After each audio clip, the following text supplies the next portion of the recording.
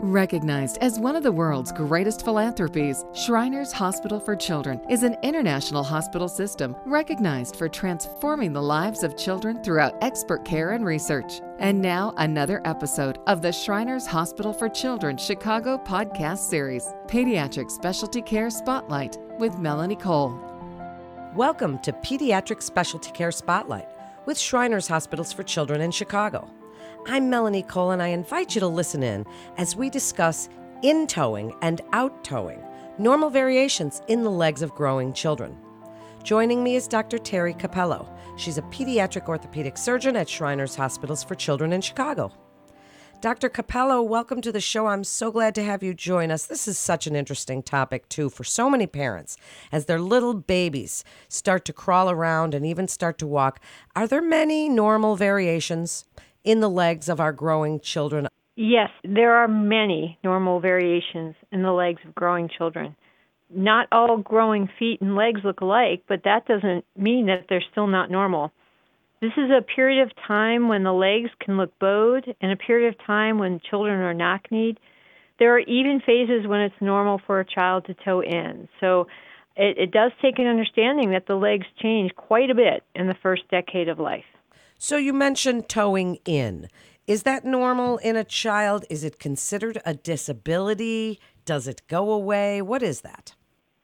Well, toeing in is completely normal in a child.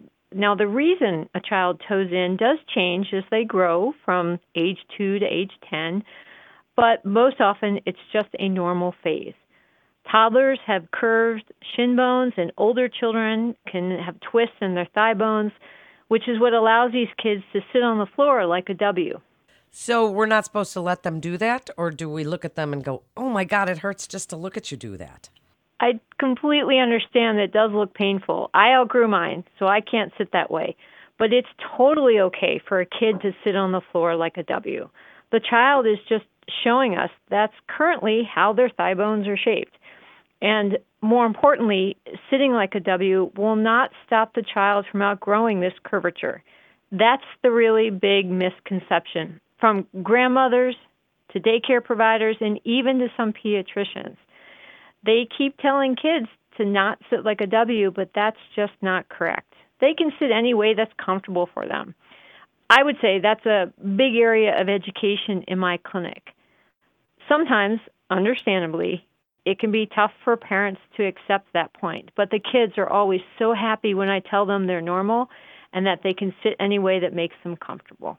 Well, thanks for clearing up that misconception.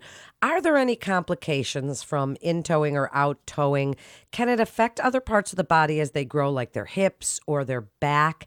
And you mentioned parents. Is this something parents worry about, including future athletics or even the stigma of it looking a little different?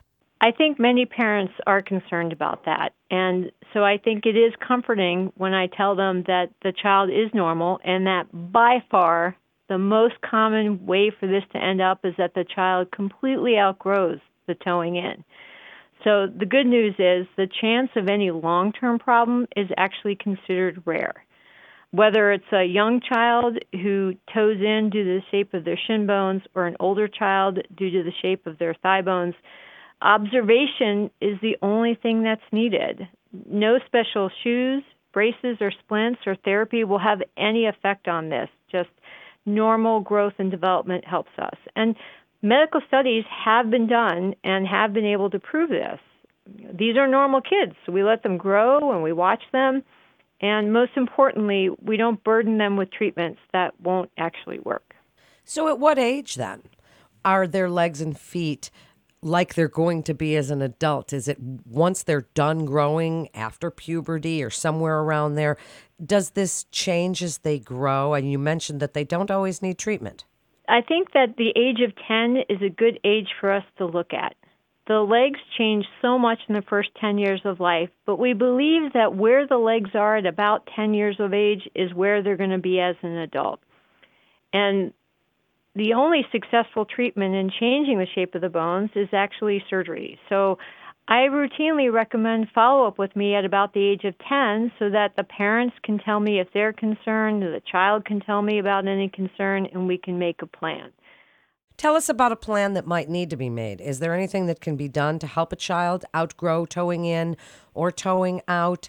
And when should parents actually be concerned? If by the age of 10 this hasn't changed, is that when they should seek out a professional such as yourself to give a consultation and see what's going on? Yes, I believe that's the right age. At the age of 10, the vast majority of children have completely outgrown this. And if you haven't outgrown it, then it's a good time for us to sit down and see if I can predict what adulthood will look like. So, as long as the child is comfortable and active, nothing needs to or nothing can be done in the first 10 years of life. If the child's in pain or if the child can't keep up with other children, that's always a reason to see a pediatric orthopedic surgeon at any age. And what are some possible treatments? Are we looking at braces or orthotics? I mean, is there anything that you do on a routine basis for these kinds of conditions that don't heal themselves? Well, we have looked at this, and we know that special braces or shoes or inserts or even therapy won't help. And so the only treatment is a surgery. And the surgery is very effective, but it's a big treatment. So it's great news that the vast majority of kids will just naturally outgrow this on their own.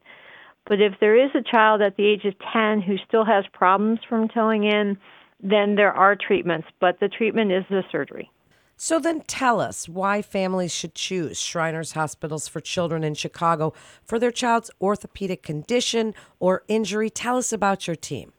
We do have a very complete team here at Shriners Chicago, from pediatric orthopedic surgeons to pediatric nurses and physical therapists. I think that we provide the full gamut of specialists for kids and for their families. I've been very impressed at Shriners Chicago at family-centered medicine, and I think that's very important. Certainly the patient is the most important thing, but the family is also very important, and I feel that we provide that family-centered care here at Shriners.